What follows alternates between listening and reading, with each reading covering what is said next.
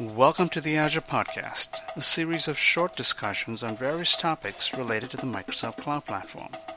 Your hosts, Kale Tita, Evan Basilik, and Sujit Mello, discuss a specific topic on each show to give you a high-level overview of that topic, and resources to get more information should you wish to dig further. For more information on our show, please see our website at azpodcast.com. Welcome back to the Azure Podcast. This is episode number 23, and we're going to talk about some more goodness that we heard at the Build conference last week. There was just so much to cover. We just needed another episode to go over all the new stuff that we heard over there. So we're going to kind of cover that today. So just to get started, as you all know, my name is Sujit Mello. I am a senior consultant with Microsoft in the MCS division based out of New Jersey. And on Skype with me, I have my two esteemed colleagues today, Kale and Evan. Guys? Hey, this is Kale. I'm also in MCS in the same region as Sajid in the New York, New Jersey region in the app dev space and do a lot of work with .NET and Azure. Yeah, and my name's Evan Basilik, and I support Windows Azure IaaS within the Windows team. Excellent. Well, one of the things that the hot things that came out last week was related to this new basics queue. We kind of touched upon it very briefly last week, but Evan, I believe you may have something more to say about it. Yeah, I have to be honest. I'm in the team that supports those things, and I didn't even know that was coming. So that's the good and the bad thing about this space, right? Sometimes you get these nice, interesting surprises, because there's always new things happening. But so these basic instances that we've announced, I believe they're A0 through A4 is what we're kind of have next to them, and they are the same sizes as the other A instances. But they don't have load balancing, and they don't have you can't put them in an availability set. So what they're really targeted at, if you think about it, is a lot of things that you do in Azure, right? You're looking for highly available and multi-scale and all that kind of stuff. But sometimes you just want to throw out a development environment, right? Or you just want to test some code and just see how it works. You want to see how it works in Azure, but you don't want to have to worry about all the extra. You don't need all the extra stuff, so why pay for it? Right? I actually am leveraging this myself on my side. So I do some code development, on my own. I do some Windows Phone apps and do some other coding.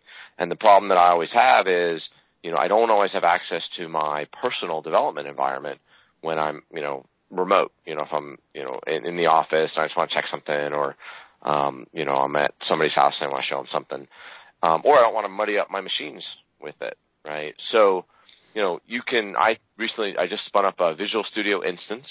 It's got SharePoint on it, it's got SQL on it, and it's Visual Studio, and those are all part of the licensing. I access this through my MSDN subscription. And, it's running me on the order of maybe, something like 30 cents a day is what it's costing. So given that the subscription brings $150 a month of usage, right, I'm not going to use up my month. Right. But even if I did it outside MSDN, it's still, you're still talking on the order of, $30, $40 a month, right, for something like this. Right. But it's a nice opportunity to get to play with some things without having to worry about spinning up something locally that I've got to, build the image and install this stuff. I mean, all this stuff was pre-installed for me when I built the Azure image. Excellent. That's a really good use of it. Now, the other thing that we did, I guess this all goes towards lowering the cost, right, of customers running apps on Azure. And I believe we did make a brief mention about it, but we'll say it again that we've reduced our storage costs now. I believe Amazon dropped their price of their storage costs to like 3 cents a gigabyte, and I think we've kind of matched that. So, more savings for our customers, I suppose, which is a good thing. Yeah, the thing you may want to mention, Sajid, is what we dropped it from, right? I mean, this is a drop of more than 50% drop, right? It was 8.5 cents per gigabyte previously. You're right. Yeah, that's a significant drop. Yeah, so. And I believe customers don't have to do anything, right? They just automatically shows up on their bill. Yeah. And I think it kicks in, is it April or May for us? It's May. So starting next month. But at that rate, before too long, I'm just going to put my entire, music collection up there for 50 cents or something. Yeah, beats having it on Dropbox or anything else. Geo-replicated to multiple data centers. Yeah, exactly. I mean, you can't beat that, right? I mean, can't lose that Whitesnake album. Yeah, exactly. Well, it's funny, and I think we talked about this a couple weeks ago, right? Is that if you look at these services, the value is not in the underlying kind of infrastructure stuff, the storage, the compute. It's the things you can do on top of it that really bring the value. Because we as a company, we can't. I mean, I guess we're making money somewhere on 3 cents a gigabyte, but it can't be much, right? But what we're really enabling our customers to do is these really neat things they couldn't do, and this is just an enabler for that. And let's be clear, this is the cost of the storage at rest, correct? Correct. Getting it in getting it in is free, but getting it out, the egress, correct. You pay for it every time somebody downloads that blob or whatever. Yep. Yeah. Yep. Yeah, well, it's all, it's all the use, right, is what are you doing with it is when you pay for it. So you're really only paying money when you do something useful with it. Exactly. I mean, if you have an application that's processing it, that's I/O, right?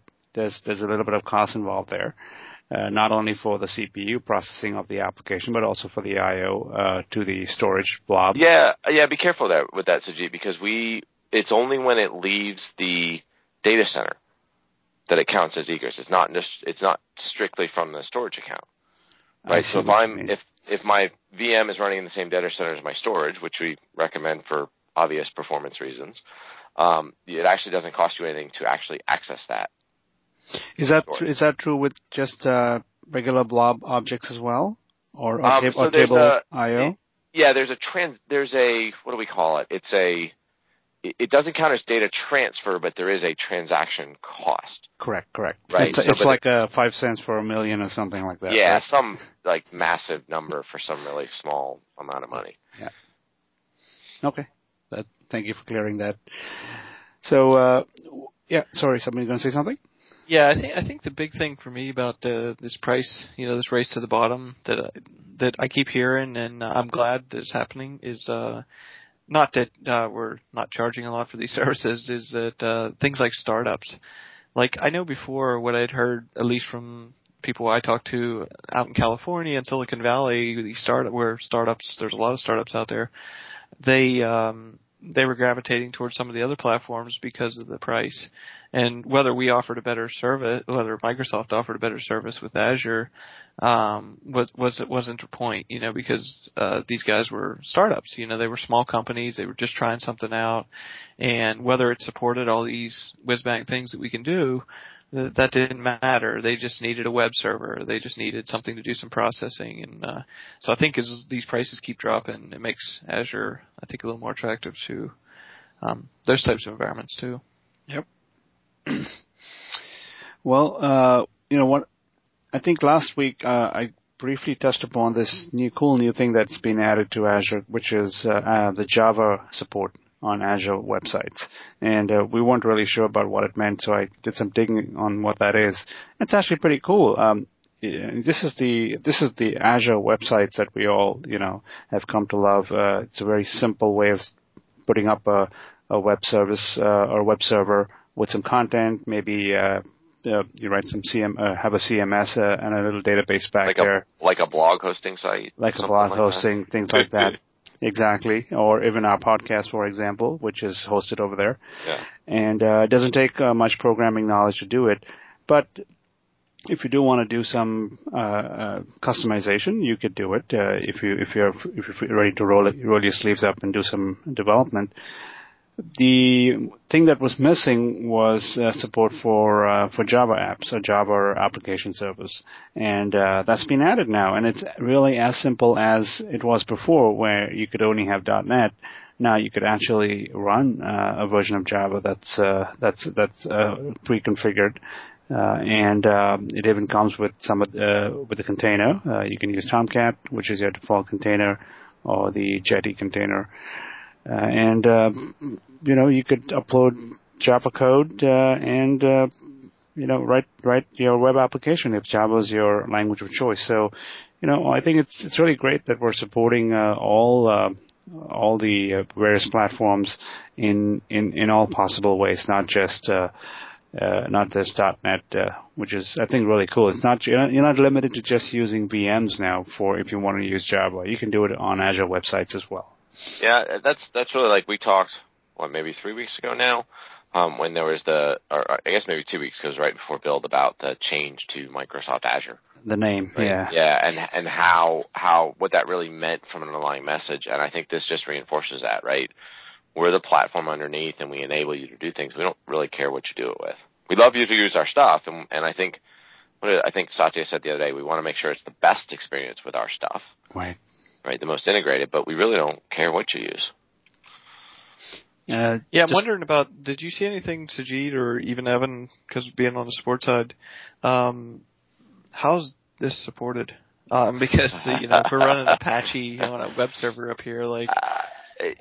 Yeah, I'm not sure what you guys have heard. I know what we're talking about internally on our side is, and we're trying to figure out where we draw the line, but we definitely want to make sure that the core functionality works, right? I think where we're probably going to land here is that we will be more than happy to make sure that your Java code runs, right? Here's some sample Java code. Does it start up and run?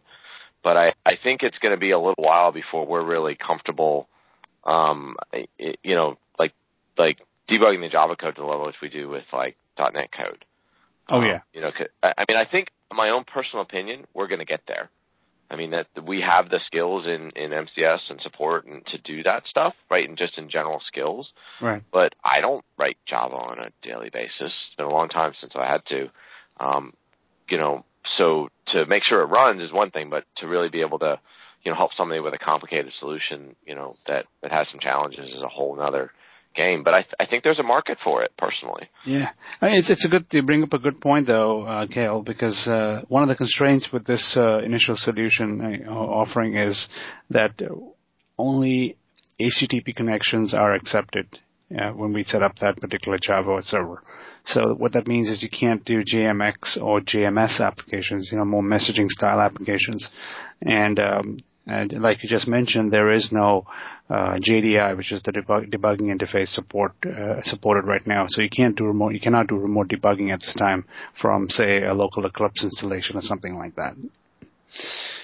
But I'm sure that'll come over time. It's just not there right now. Okay. Yeah, I think one of the other things, Sajid, we were talking about, just me and you and some other people, were about the SDK updates. So there's a 2.3 version. Is that the way I understand it now, right? Yeah. There's a lot of cool new things that they've added over there. They have, added a lot of new virtual machines now out there, and you could actually do remote debugging of managed code, in the virtual machine itself. There's updates to websites. Didn't I see? I haven't seen the demo on that, but didn't I see the demo that and I think I heard you guys talk about this a little bit, but, like, you don't even have to do anything special like you used to have to do for remote Visual Studio debugging. It just, like, we deploy the remote debugger for you when you say you want to do that. If you use the server manager, they showed this at Build, but in the Server Explorer now inside Visual Studio, you can go in there. I don't know if there's another way. There might be a way through PowerShell to do it too, but definitely they demonstrate going into Server Explorer, like once you deploy your website, and you can see all your Azure assets over there, like your storage, websites, and all that jazz. And you can just right-click on it there and say you want to do a debug session, remote debug session. It'll go deploy all the stuff for you and set it up, and you can literally deploy right off of production right there if you wanted. That's pretty cool. Yeah, I love that. I love that new Server Explorer in Visual Studio. That's amazing. I've lived through trying to debug a web role that's crashing and trying to write logs and Windows Azure Diagnostics and all that kind of stuff, and debug's nice. Great. Yeah, the other thing that's nice, I 2.3, I'm not 100% sure. I'm pretty sure it's supported on Visual Studio 2012 as well as 2013.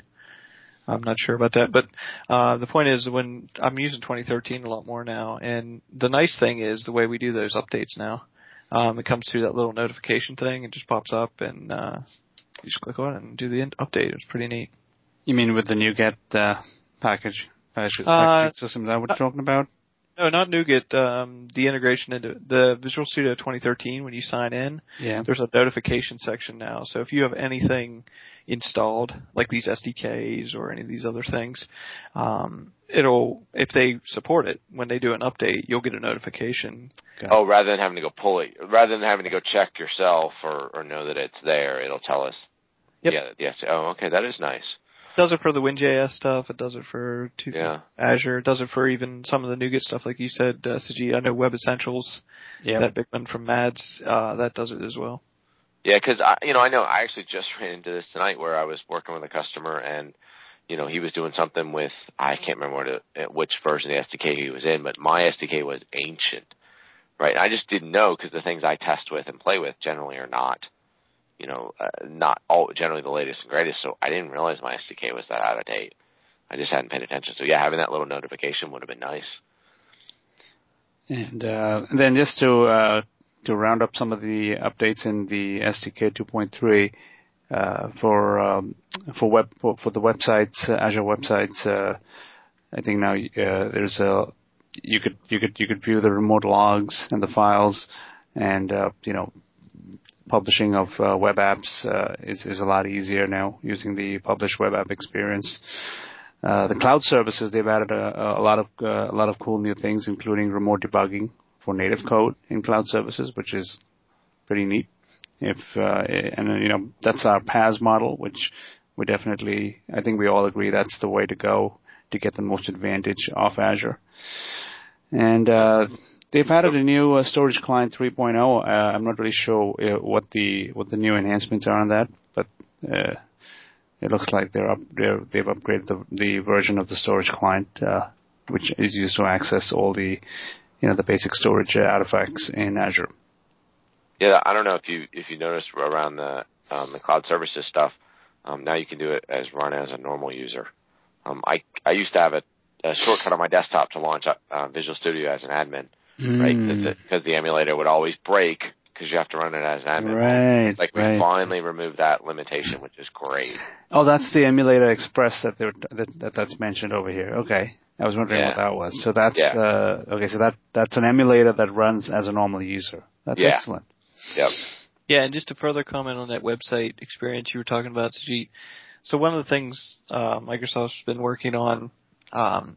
If you listen to anything that Scott Hanselman has to say about ASP.NET, it's kind of comical, but it was true. Like, that thing grew like a weed, and first we had, the web forms, and then all of a sudden we got all these frameworks. We had MVC and Web API and SPA and all these other things came along, and then they were like, so what do we do now? There's like 20 different projects inside Visual Studio, and when you pick it, it's like you're signing a mortgage, you're like, we can't change this after we do it. And so they got away from that, and now the motto is, if you try to build an ASP.NET application, there's only one option. You just build an ASP.NET web application, then it says which components you want, you can select them. But the thing that got added on here recently now is this little section in the corner. So when that screen pops up and says, do you want MVC, do you want web forms, there's also a section that says Azure. And by default, it's turned on. It says, go ahead and create a website for me. That's the default section. So if you do that, when it scaffolds up the project, like when it builds the project, it'll pop up and ask you for your creds and everything for the portal, and it'll go provision the website and everything, get it all set up for you so that you can easily deploy your stuff there. Excellent. Yeah, I think the websites are great because I think excuse me, don't quote me on the number these days because it may have changed, but at one point it was like 10 free websites, the shared version of them, 10 free per data center per subscription. I mean, you can't beat free hosting with that functionality. Definitely can't, yeah. And Kale, you were asking, it is supported in both VS 2013 and 2012, the latest SDK. Oh, that's great. You can just pull down the NuGet packages or just install it from the website. We'll put a link on the show notes. But you know what? I wanted to just give my thoughts about this support for Java because I was a little surprised when I first saw that in there. And but then when I thought about it, maybe it's not so surprising because you guys know we're getting pretty buddy with Oracle recently, right? Supporting Oracle databases on Azure and whatnot. And guess what? I mean, last I heard, Oracle is the one that's making Java, right, these days. Mm-hmm. So if we've got this tight kind of partnership with Oracle, it's no surprise then that we're running Java in websites because, if you do have to support something, I suppose we have the right contacts there now. Do you guys have any thoughts on that line of thinking?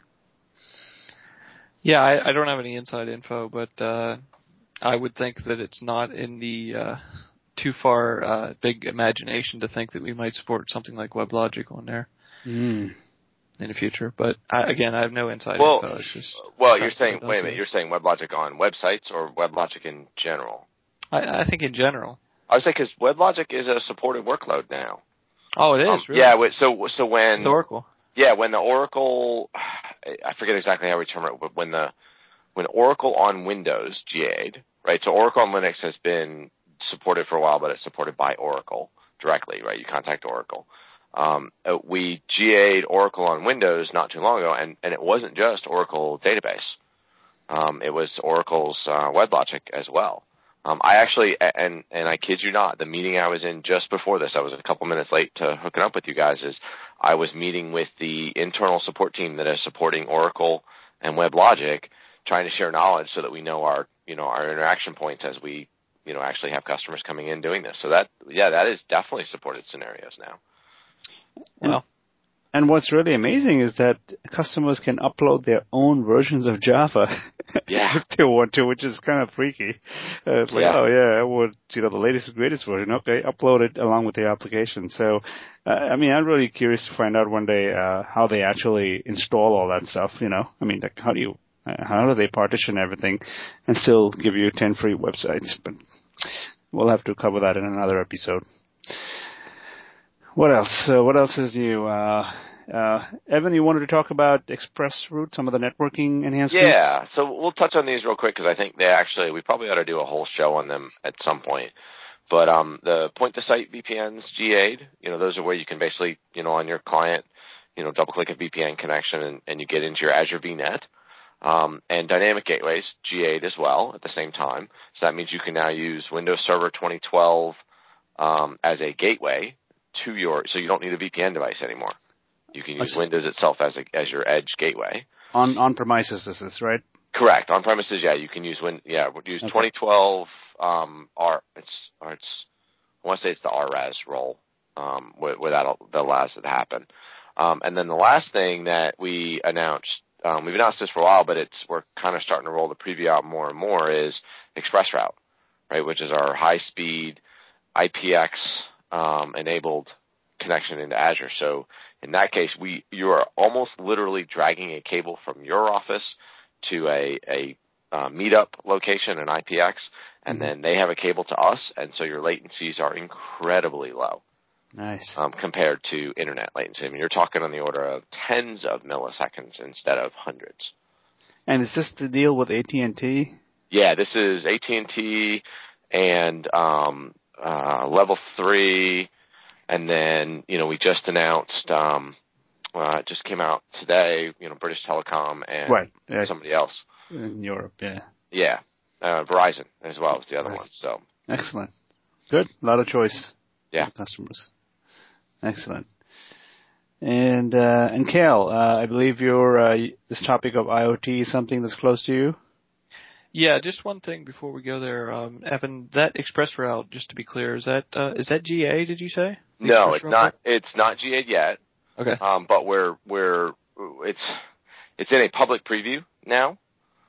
So you can petition to kind of come in and get it going. We're still kind of picking and choosing the right customers for some strategic testing and geographies and those kind of things. But it's going to be GA, before you know it, and then everybody can sign up for it at that point. Yeah, that's one thing I wanted to. That's why I asked, because I had actually signed up for the preview for ExpressRoute, and I got an email from the Azure, somebody in the cloud there, saying, "We notice you're interested in ExpressRoute, and the way that they're considering serious customers is you have to go get this infrastructure set up to do this kind of thing. So Yeah. they walk you through it though. It was kind of cool. So they send you this email and say, if you want to use AT&T, go do this, you know, and it kind of walks you through yeah, it. it's there's some pros and cons to ExpressRoute versus the VPN. Like I said, we should do a whole show on this at some point. But a VPN, $500, you got a VPN device, you can be up and running, right? But it's higher latency, and it's just got some potential challenges with it. ExpressRoute takes a lot more ramp up to get ready. You got to coordinate with a couple different companies, but once you do, it's much faster speed. So let me know, Kev. Maybe I can hook you up. We'll see. Yep. Yeah, and Sajid, the Internet of Things is something I've been paying a little bit more attention to, and seen a lot of things come out of Build about that. And there's a lot of talks. There's a couple different themes that seem to be revolving around these Internet of Things, which are these simple devices that range from the size of a nickel or even less, up to whatever, to machines that are running big grids in a warehouse. But point is, how do you get these things to scale is one of the big things. And so our team and the research team has been working actually for a couple of years, I guess, on this framework that they've built. And I don't even know if you call it a framework. It's more of like a methodology or a architectural pattern for how to make these things work. And I think it's codenamed Orleans. And so they showed some of that stuff at Build. They showed some of the internals of it, and it's quite complex, but basically laid out the architecture for here's what we've done, and we've proven it. I mean, there's documented proof, case studies, the whole 9 yards between how we got to this point, like how did this, and they have a lot of great guys in research working on it. The guy I listened to was talking about how they basically break this thing down into the smallest pieces and say whenever you have this problem of scale, it really becomes this point of how do you replicate this thing in such a way, or how can you break it down into the point where you can build these nodes that don't know anything, and then you can deploy many of them. And so that was kind of interesting to listen to. And the other thing that was kind of reflected on Azure a lot was the service bus. Something that's been around there for a long time, and showing that thing still works, and it has a lot of value, especially in this space. In this space, with the IoT, that's the key thing. How to queue all those messages up there. Yeah, I don't think Service Bus gets the attention that it should. I mean, it really seems like it has a ton of potential, but I'm surprised more people aren't using it. I agree. I'm sure people will figure out how good it is, especially when you have all these new use cases now for it. Yeah, exactly. Great. All right, so that's a good, collection of new tidbits that we discussed. Thanks for you guys jumping in with all the details there. I thought I'll just wrap up with a few general updates that came up. We've talked about some of them. One that's recent is the process automation capability for simplifying cloud management. It's basically a bunch of runbooks in the form of PowerShell scripts that let you automate the manual, long-running, error-prone and repeated tasks, so that it's all very robust, and you get the best of a lot of people thinking about it in a ready-to-run package. So this is something you definitely want to look at, and we'll put a link to that in the show notes. Hey, Steve, I think that might be something. Definitely, just wanted to jump in here. I think we should do a whole show on that because I only understand a part of that. I don't know what you guys understand about it, but it sounds like there's more there than maybe we know. Yeah, no, that sounds like a really neat show actually. I'll have to do some homework for that one, right? We won't be able to extemporize on that one. Yeah. Well, I mean, the way I understand it, this is like, if you need to move a VM from this data center to that data center, how do you orchestrate the whole thing, right? Into scripts. And I'm imagining that's what it is. All these very complicated things that you typically have to do in your cloud services. Yeah, I'm wondering what to compare and contrast it to our premium on-premises with System Center, the orchestrator tool. Mm-hmm. I'm wondering what the similarities are there, or if that's driving some of that, or if they're totally different. That's my question. Good point. Yeah, this one seems to be more PowerShell driven, but that's a good point. We definitely will dedicate a show to that. And then the Microsoft Azure Active Directory. There's a whole bunch of samples that are not on right now put up on GitHub. These are samples showing you how to integrate Azure AD in your MVC application. Automatically signing in with an OpenID or any OAuth 2.0 provider, things like that, including securing of web APIs, .NET applications, and the like. So we'll put a link to that on the website. And let me see. Yep, I think that. Oh yeah, there's a nice little tidbit, which is I'm sure everybody knows about Mark Russinovich. He is one of the key architects in the Azure team. I'm not sure if we mentioned that before. But he's a lot of the enhancements to Azure are directly as a result of his experience in this space in Windows. Just a low-level Windows plumbing. It was, and it sounds a little bit trite, but it really is true, right? When you see people like Mark come over to the Azure product group in the Azure space, that's clearly an interesting and exciting world because he can go do whatever he wants to do. Yes. Right? And he wants to be over here, right? So exactly. And so there's a nice, I guess, like an interview that they did with him on how Microsoft's building, the cloud of the future. So we'll put a link to that. Really recommend you guys watch that when you get a chance. So that's about it for this episode, which was the wrap-up of Build. Next week we'll try and move on to some more dedicated topics. I think there's a whole bunch of new things that have come up, and we'll definitely dig a little deeper into some of the areas that we've just talked about.